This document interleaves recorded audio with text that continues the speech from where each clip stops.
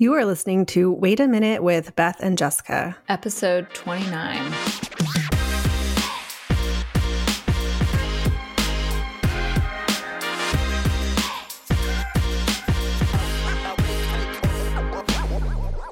I'm Jessica Pearson, certified body image and weight loss coach. And I'm Beth Barnett-Babel, integrative nutrition therapist. Today we are talking all about discomfort. And I thought it was funny because we both thought about this topic kind of simultaneously. Mm-hmm. I was listening to a Marco Polo that Beth sent me, and it was on this topic. And I actually watched it right after a yoga class where it was one of those classes where you're uncomfortable the whole time, where it's like you either don't vibe with the teacher or the music or people around you. There's just something about it where you're like, all you can think is like, I just want to get up and leave. And some people do. One person did. And I was like, it's not just me. but I hung in there because when this happens to me, I remind myself that this is also the yoga. Is embracing my discomfort and trying to allow this like shaky vibration of annoyance in my body and to like let it be okay. Yeah. And so when I had that, I was like, I'm going to maybe talk about this or talk to Beth about it. And then you had sent me this Marco Polo and I was like, it's meant to be.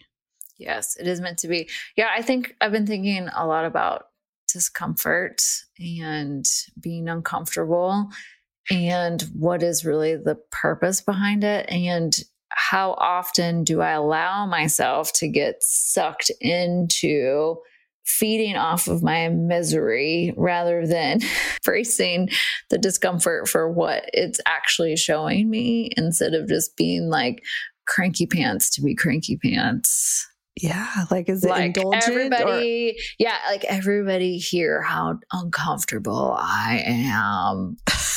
But it's not really. It's so easy to get into that. But it's also like, oh no, like some of these things I'm choosing on purpose. And so of course I'm uncomfortable because this is part of a process that I have to go through to get to X, Y, and Z. It's a good time.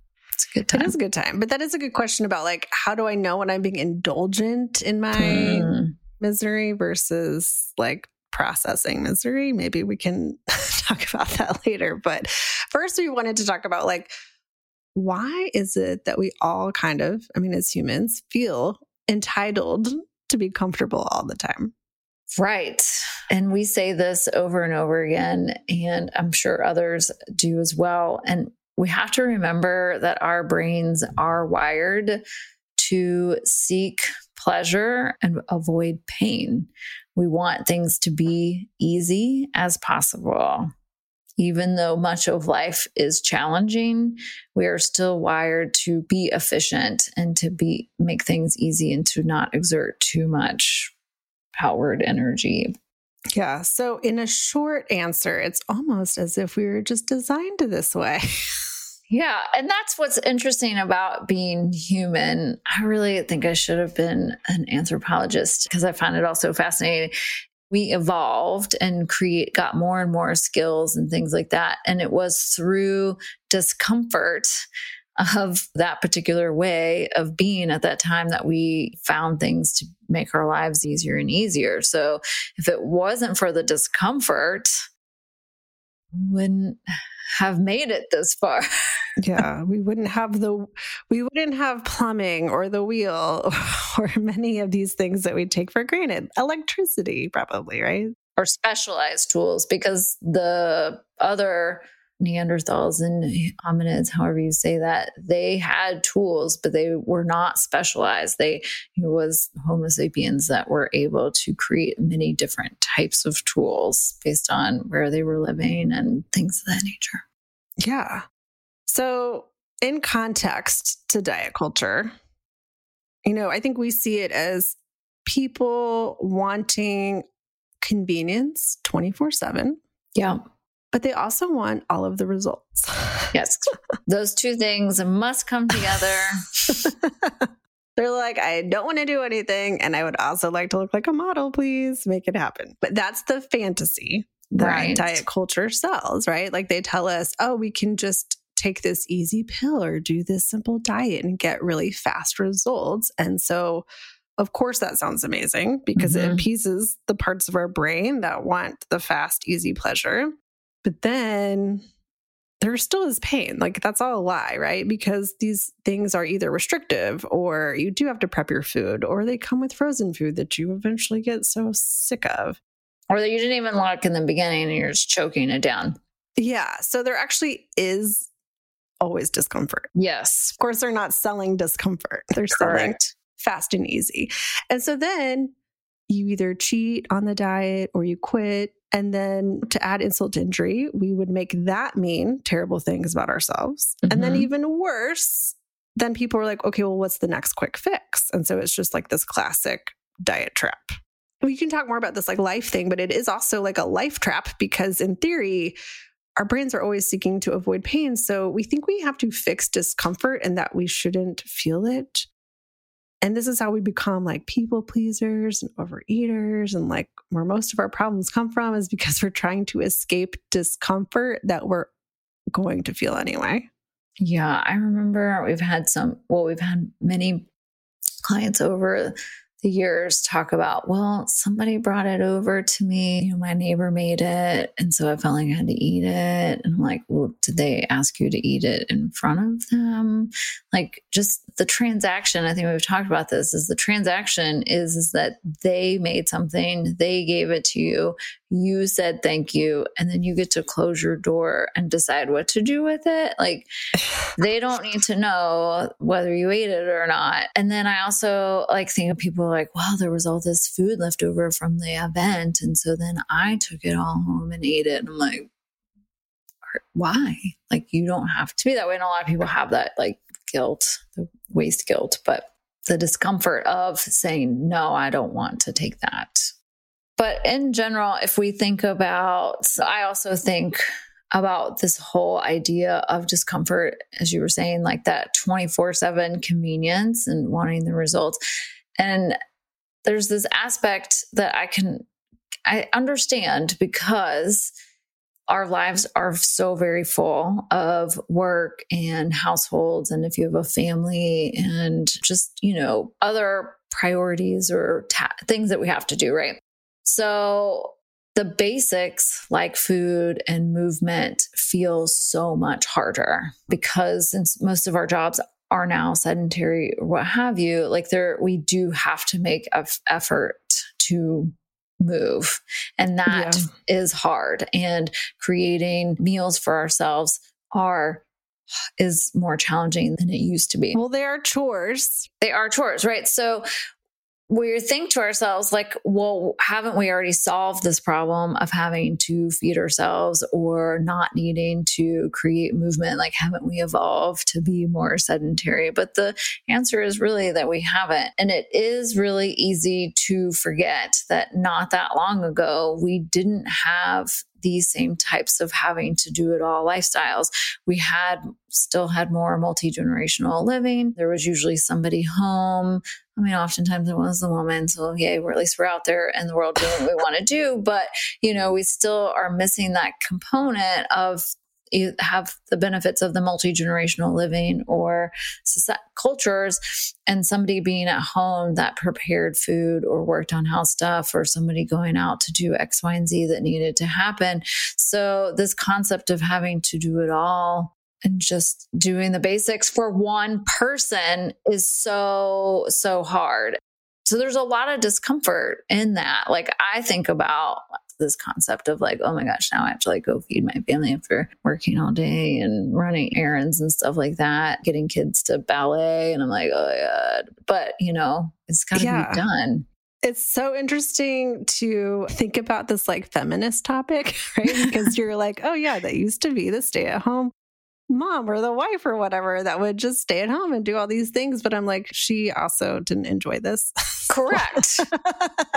And now it's like, it doesn't matter who does these things. I think at hand, it's like there are more tasks that we have shoved into the need of our day than two what is parents, possible. like 2 people is possible, let alone 1. When I think of like a single person or a single parent, I'm like, oh my God, like managing your home, whether you're renting or owning, just like keeping it clean alone is like next to impossible, right? So what it requires is really looking at your priorities. Like, does my house need to be completely spotless every day? Or like, what are my thresholds for laundry? Like, can I do it once a week or can it be 3 times a week or every other week? I don't know. Like, you gotta just start thinking. Little is possible for me. Yeah, exactly. I think that's the thing is like we get stuck in the perfectionist zone with certain tasks or certain aspects of our lives. Yeah. And then oftentimes people hold themselves to that perfectionist level, like across the board. And so then they actually feel like, oh my gosh, well, now I'm failing at my body because like this is the one thing or the one place where I don't feel like I can achieve perfection. But it's like most people don't. Yeah, I think about like how, you know, since we are not, there's so many of us that don't cook everything from scratch. Like that's so rare in our country and in other probably westernized countries that we are not cooking a lot of things from scratch or from whole ingredients. And so then that is where some of those convenient foods has taken advantage of our pleasure centers and things of that nature and low cost, our desire to be frugal. And that's kind of some of the way where we've gotten ourselves into a little bit of a health struggle. Yeah. Is there because we're like, well, I don't want to do this. Thank goodness there's this other thing. But then it's actually really, a lot of the time, there are some well-made pre-made meals. They do exist, but they come at a huge cost. Yeah, price-wise, absolutely. When I'm like, oh, should I buy this like cut up watermelon or the whole watermelon? And I'm like, you know what? I will pay the extra $3 for the sliced watermelon because I don't like cutting a watermelon. So I don't know. I mean, and that's the thing. It's like we get to spend our convenience dollars however we like, but like we don't get to do it everywhere and expect the same amount of results, right? So it's like, where are we finding convenience that serves us versus convenience that is not serving us? And is it convenience in lieu of feeling some level of discomfort? And like, if we know we have to feel, so this is actually where I find it kind of liberating is like, if I know that like discomfort is just part of my life, like it's not going away in perpetuity at 100%, like there's just always going to be something. I actually find that kind of liberating because then I'm like, oh, if I don't have to fix my discomfort, then I can actually just see kind of beyond the struggle. Right. And then it's not discomfort anymore. It is just what is. Life. Yes. Yeah. So that, it's like we have to move past thinking that it's all a chore. Yes. Yeah. I've actually had to work on that a lot with actual chores, like laundry. Yeah. I'm like, I can just continue to sit in my misery about laundry and talk crap about it every time I do it. And literally like, I like make my body heavy when I pick up the laundry basket and I slog my way to the laundry room. It's like, I'm basically throwing an internal temper tantrum every time I do it. And I was like, this is actually more torturous for yourself. It is. And I was like, okay, I got to shift this. I really got to find gratitude for the fact that I have a washer dryer in my home and that like there's so many benefits. How much more could you complain about it if you had to go down the road to the laundromat? Like you would really take it to a whole new level. And then I have a coach and she was like, well, what if you were somebody that had to take your clothes down to the stream and wash it in the stream? And I was like, I'm murdering you right now. Like, I don't like, but yeah, she was so right. Like I was really just wallowing in my discomfort of this chore. And it was all just a thought process and of it all. And so you can think about it as like the day-to-day things. You can think about it as the way that we want to see ourselves to create change. And so not all change has to be uncomfortable, but not all change is going to be easy.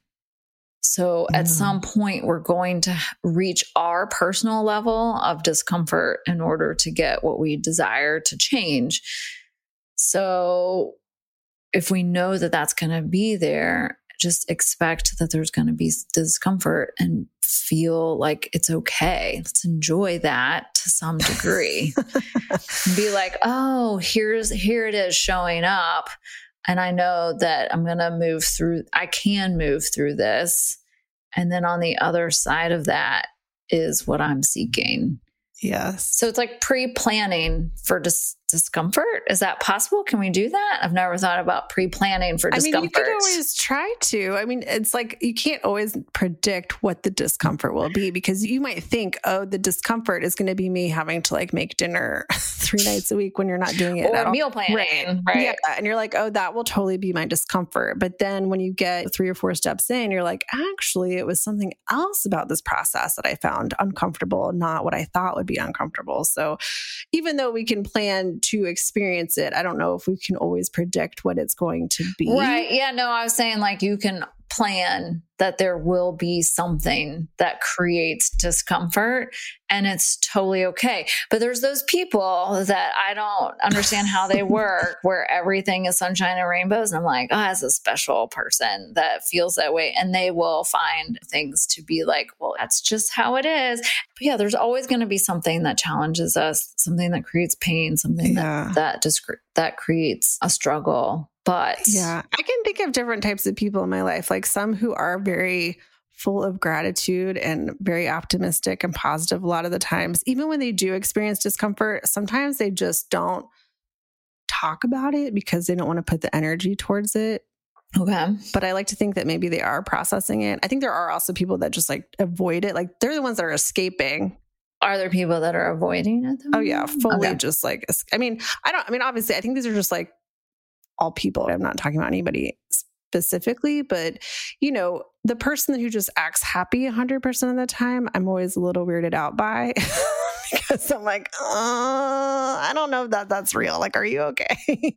But I know that there are some people who are either kind of their brain is chemically wired to be just slightly more, like they have fewer intrusive thoughts than I do or something, and that they do still process emotion. And then I think there's a lot of people who do, I don't know, we all know the complainers and the people who kind of tend to, I don't know, complain. Well, I don't know if it's like complain. It's just more just like, it seems like bad things are always happening to them, or like they're in constant discomfort. Like nothing is ever comfortable for them. Interesting. I don't know if you know any of those people. Honestly, I don't know that I personally know any. I feel like they live on the internet. I'm just saying it's a spectrum as far as like how we can manage our discomfort. But yes. What about like meditation and discomfort?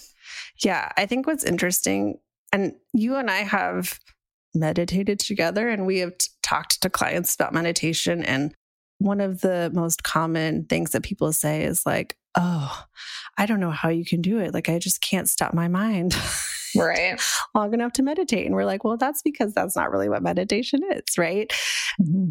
There are times when your meditation where it can feel relaxing and it can feel really good, but many times it's unsettling. Like you feel physically antsy, right? Like I'm like, I have ants in my pants. This is really hard to sit here. Like I notice that my thoughts do keep wandering. Like you just want to get up, you want to go look at your phone. It feels very stressful. But it's like, just like the yoga class I mentioned, it's like, well, but that is the meditation. Mm-hmm. And I think you kind of explained it before we recorded, which is like, it's the unraveling of the stress. So therefore it bubbles up while you're trying to meditate. And that's how you process and get it out of your body instead of like shoving it down. To reach those very like blissful states of meditation is not always going to be there. It is a process. So there is going to be discomfort in the things that will ultimately bring us peace. And meditation is one of them. Our chores is one of them. Our existence is one of them. We have to learn to embrace the discomfort and let it be there. Let it be a guide and a teacher and see what we can see out of it. That's so good. I think we should just end there. Well, it's just such an unsexy topic, right? Like, oh, let's talk about just feeling crappy sometimes. Like, and we've joked about how hard is it to market this business because we're not selling something super sexy. No. And we're not really selling 6-pack abs, and we're not selling pure bliss. No. Yeah. We're not promising you that you will look a particular way when it's all said and done. The vision of what you have of how you will look is not what we're trying to sell you. And it is really challenging to get people on board with that. Well, I think it was Elizabeth Gilbert that talked about the shit sandwich, because it's like, oh yeah, there's just sometimes where we have to eat the stuff that's in the middle that doesn't taste good, and that's just part of life, and we can make the most of it whenever we can, and not like, oh, you have to feel positive about things that suck in your life. That's not what we're saying. No, that's not it. It's just noticing that the discomfort is there. And you don't have to make it positive at all. Like, just notice, oh, I am uncomfortable. Are there reasons why I'm uncomfortable? And are some of those my thoughts contributing to more discomfort? And can I just be okay with what's uncomfortable, which is very different than liking it? And can I shift my thoughts enough to not make this be 100% miserable all the way around?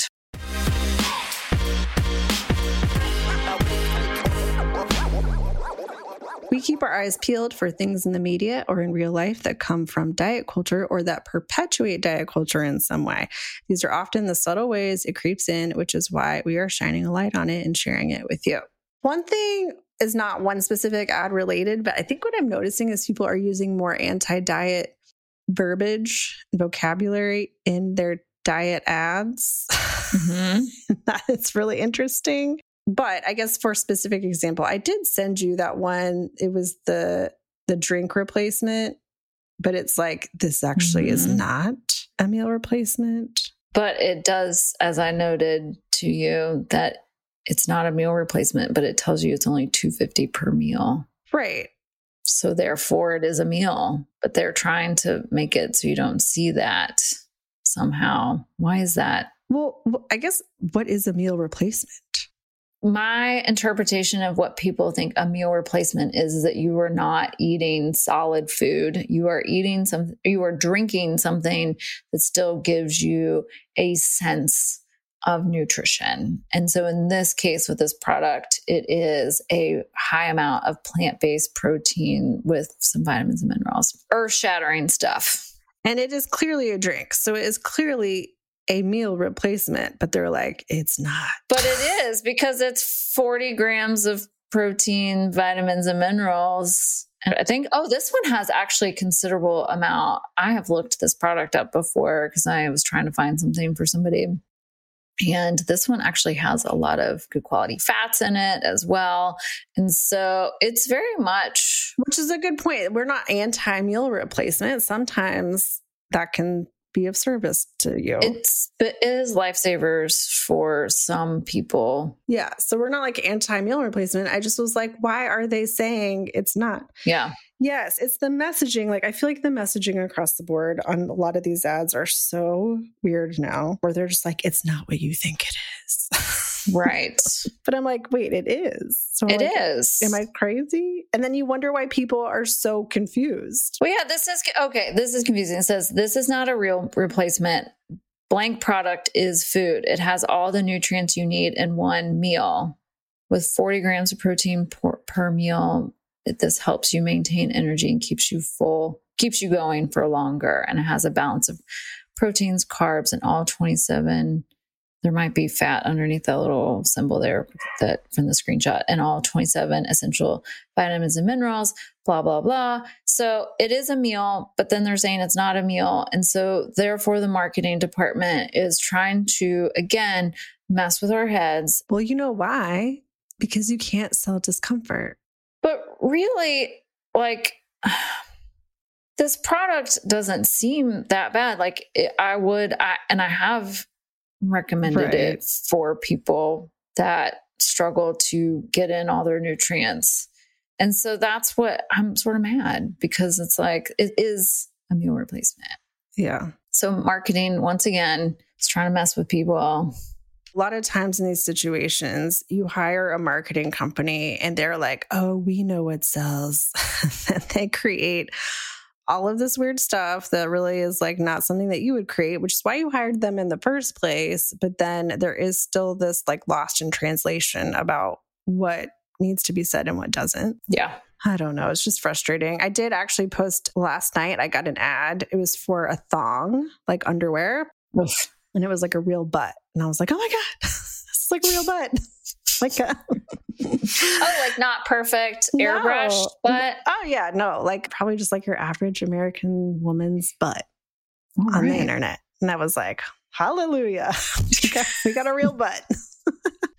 So in some ways I can look at this, the reason why people are gravitating towards this language is because it is becoming more and more of what people want to hear, which in a way means we're going in a good direction, right? A direction where people are less focused on the diet part and more focused on feeling better in their bodies and seeing real images of real bodies and that kind of thing. So yeah, I don't know. I'll take it as a win. Did you get any messages? I haven't looked, but did you get any like DMs or comments back about the real butt? I got lots of like heart emojis and clapping hands. No naysayers? No naysayers. I think most of our... I'm surprised. We might not have enough followers to have enough haters that are like, this is disgusting. Yeah. Why would we want to celebrate that? Yeah, exactly. And I actually, you know what? I didn't click on the original post to see if there were any of those comments in the original ad because I was just so excited to see the butt. I was like, I have to share the butt. It's a real butt. And yeah, as far as people that like us, you know, they're here for our message. So everybody's kind of on board, which is good news. Yeah.